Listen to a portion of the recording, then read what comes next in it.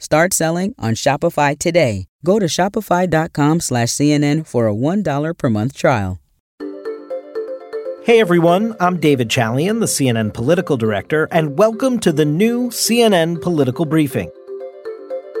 Political polling has gotten a bad rap of late, no doubt. But remember, polls are supposed to be a snapshot in time, not necessarily predictive of how political races are going to turn out. They can be a helpful tool, but we have certainly learned in these last few election cycles that they don't always hit the mark.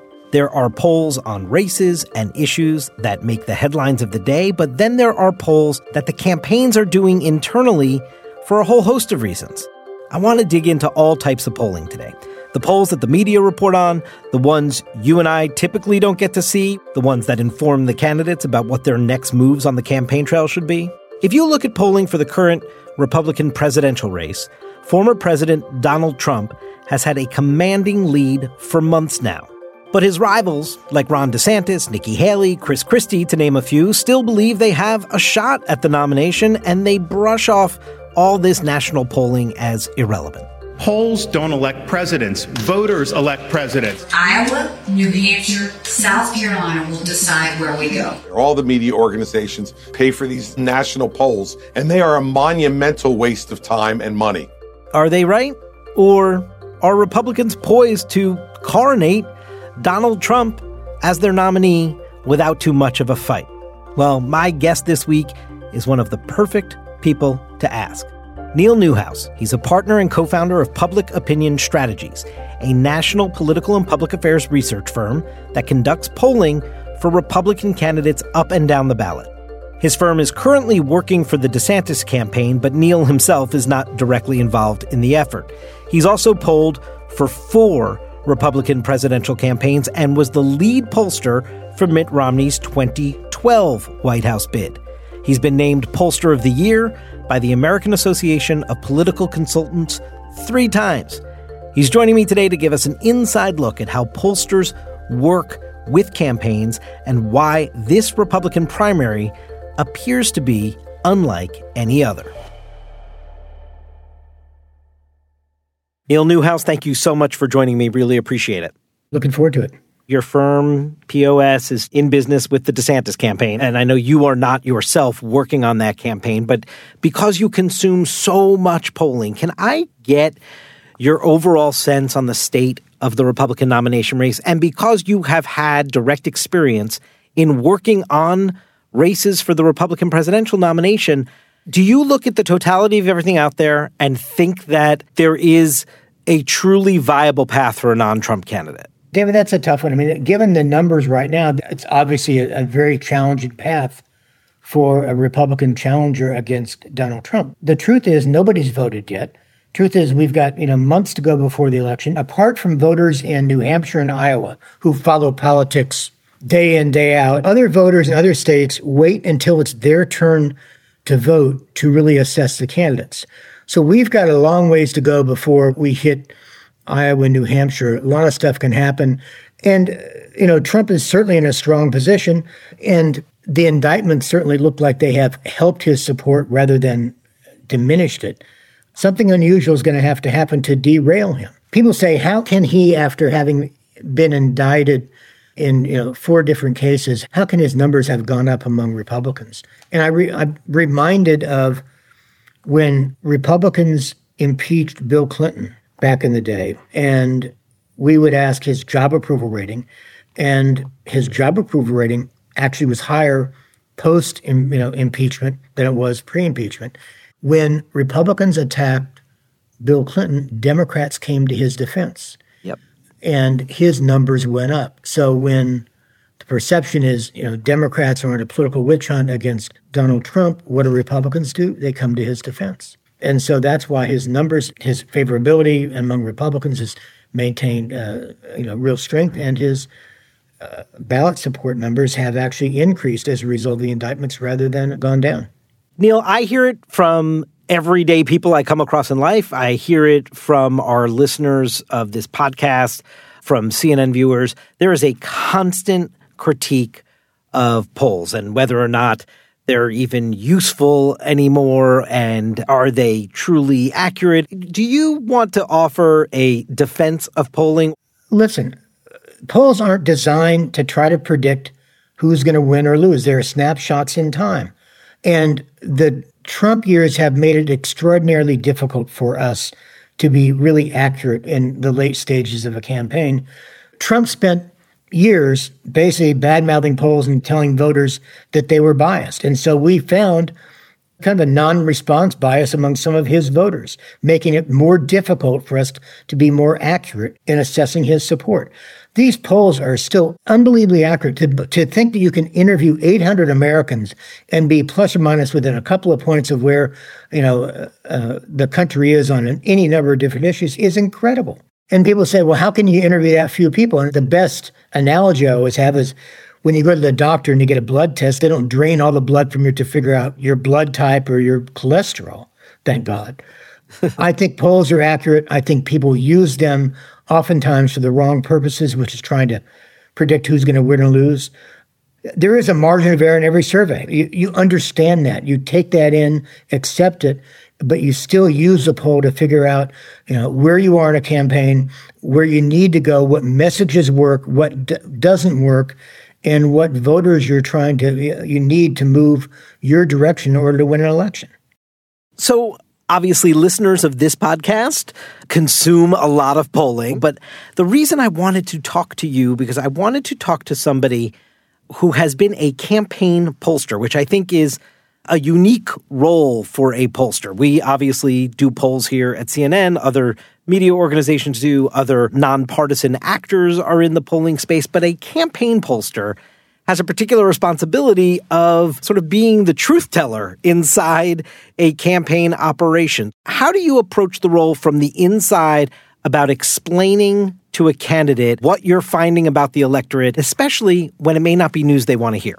In a political campaign, especially in a presidential level, the pollster wears many hats, and just one of them is kind of taking polls and explaining it to the campaign. My most recent presidential experience, the most meaningful for me, was obviously with the Mitt Romney campaign in 2012. There weren't all that many meetings that the candidate himself was actually in the meeting going through the polling data. It's basically the rest of the team. My job is not just to report the numbers. Anybody can do that. But what you would try to do is say, okay, here's where we stand. And then here are the messages that we need to get out to these voters to move them our direction. You cannot stop at just saying, hey, we're 8 points down or we're tied, or you need to say, okay, here are the key voter groups. Here's what we need to get across about our guy, about our opponents. Here are the kind of leverage points we need to be talking about.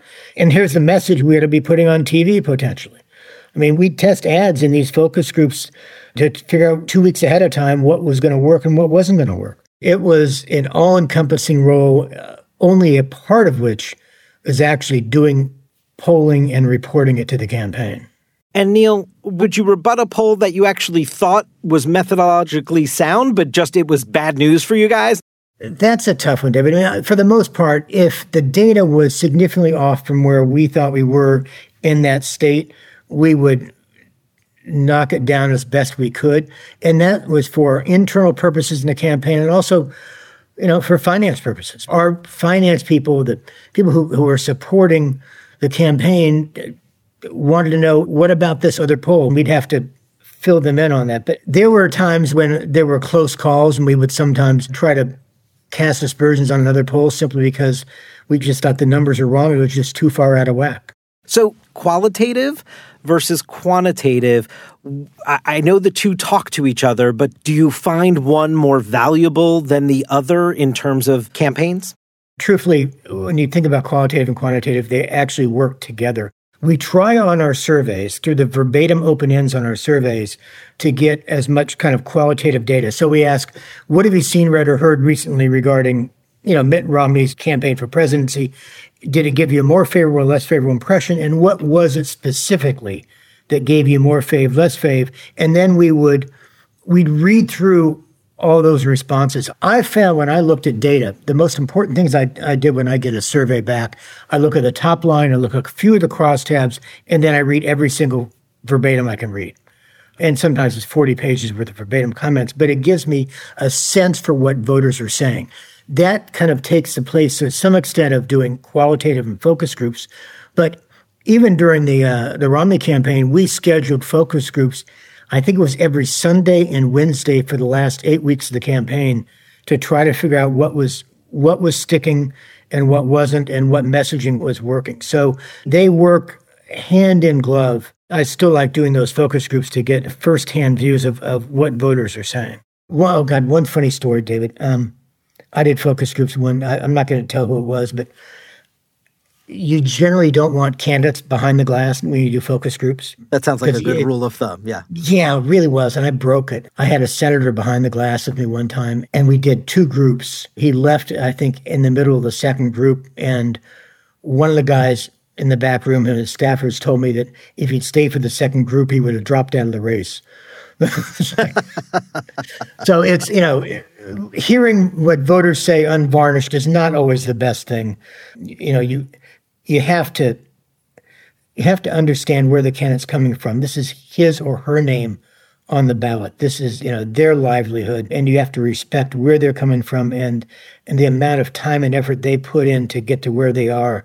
For candidates to put their names on the line, on the ballot, is remarkable and shows real support for democracy in the country. And on my side, I need to be respectful of what they're putting in and be careful in how I talk about some of that stuff. We'll be right back with a lot more from Republican pollster Neil Newhouse. Shopify's taken the cash register online, helping millions sell billions around the world. But did you know that Shopify can do the same thing for your retail store? Upgrade your point-of-sale system with Shopify. Shopify POS is your command center for your retail store. From accepting payments to managing inventory, Shopify has everything you need to sell in person. Get award-winning support and see why millions of businesses worldwide trust Shopify. Do retail right. Grab your $1 trial at shopify.com/CNN. Start selling on Shopify today. Go to shopify.com/CNN for a $1 per month trial.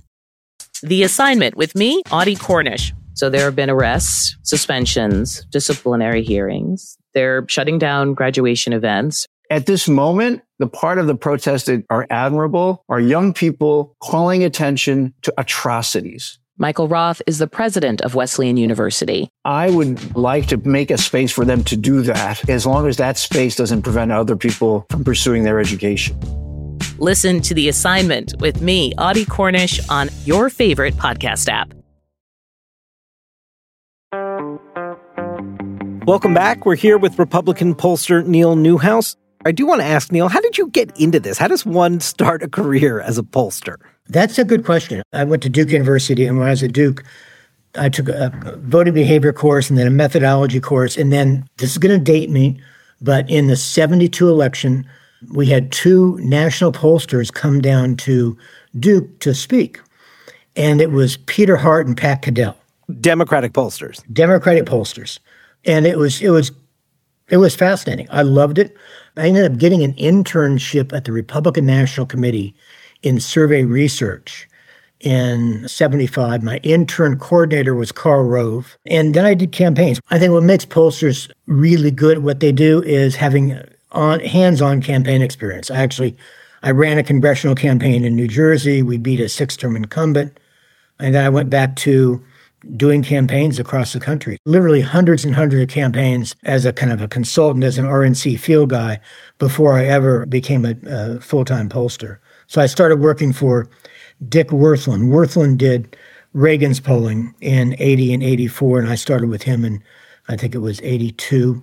And then we started our own firm, Public Opinion Strategies, with 2 of my partners in 1992. And you've never looked back?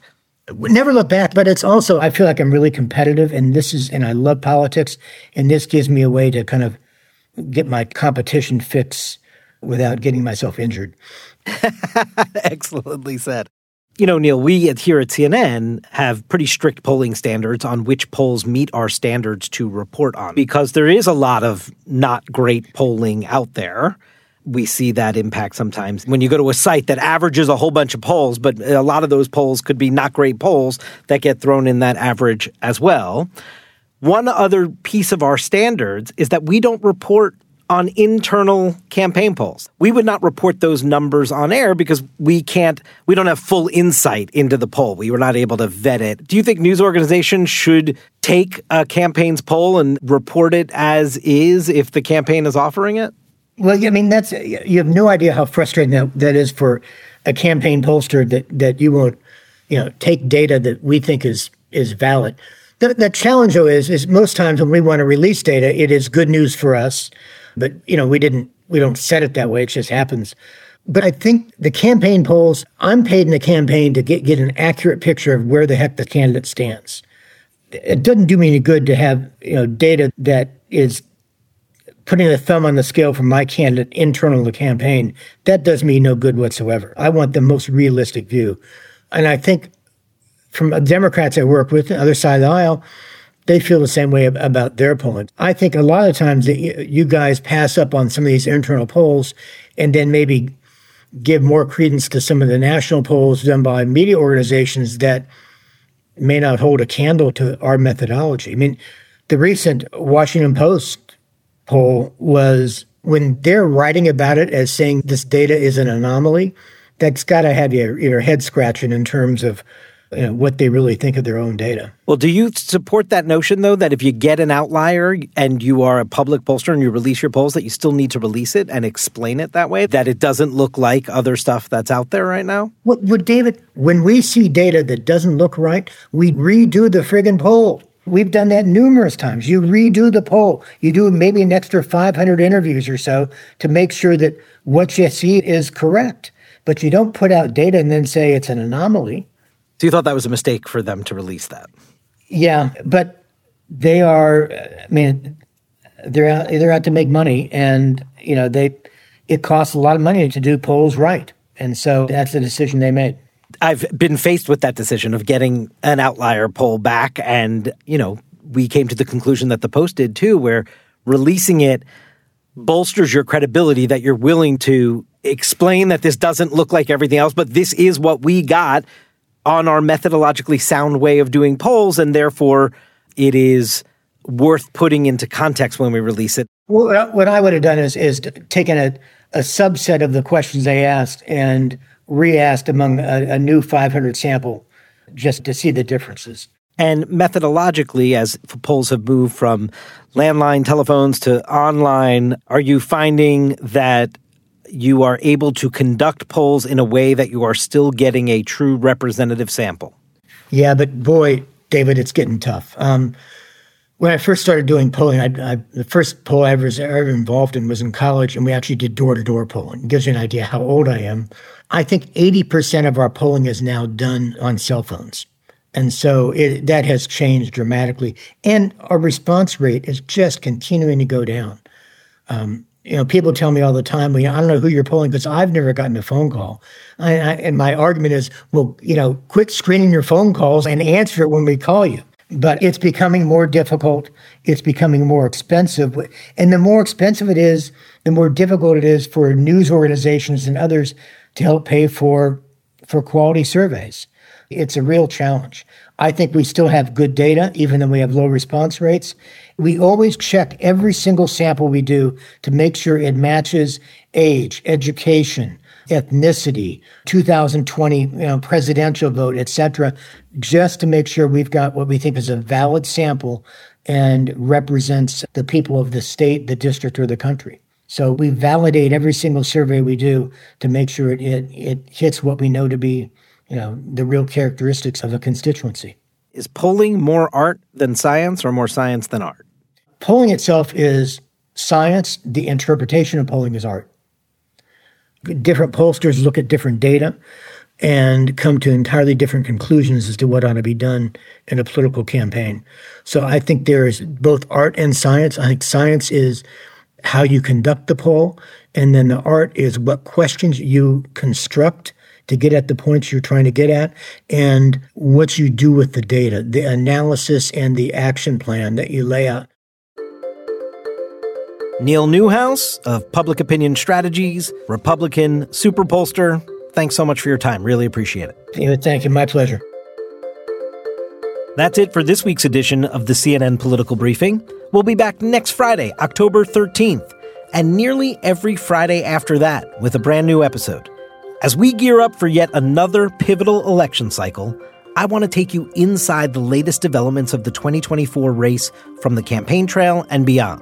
Join us each week as we speak to candidates, campaign managers, party leaders, pollsters, and political reporters on the ground in key states.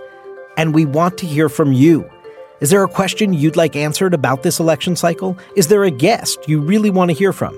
Give us a call at 301-842-8338 or send us an email at cnnpoliticalbriefing@gmail.com. And you might just be featured in a future episode of the podcast. So don't forget to tell us your name, where you're from, how we can reach you, and if you give us permission to use the recording on the podcast. CNN Political Briefing is a production of CNN Audio. Our episodes are produced by Krista Bowe and Anna Sterla. Our senior producer is Haley Thomas. Greg Peppers is our supervising producer, and Dan Dzula is our technical director. Steve Lichtai is executive producer of CNN Audio. Thanks so much for listening. Until next week.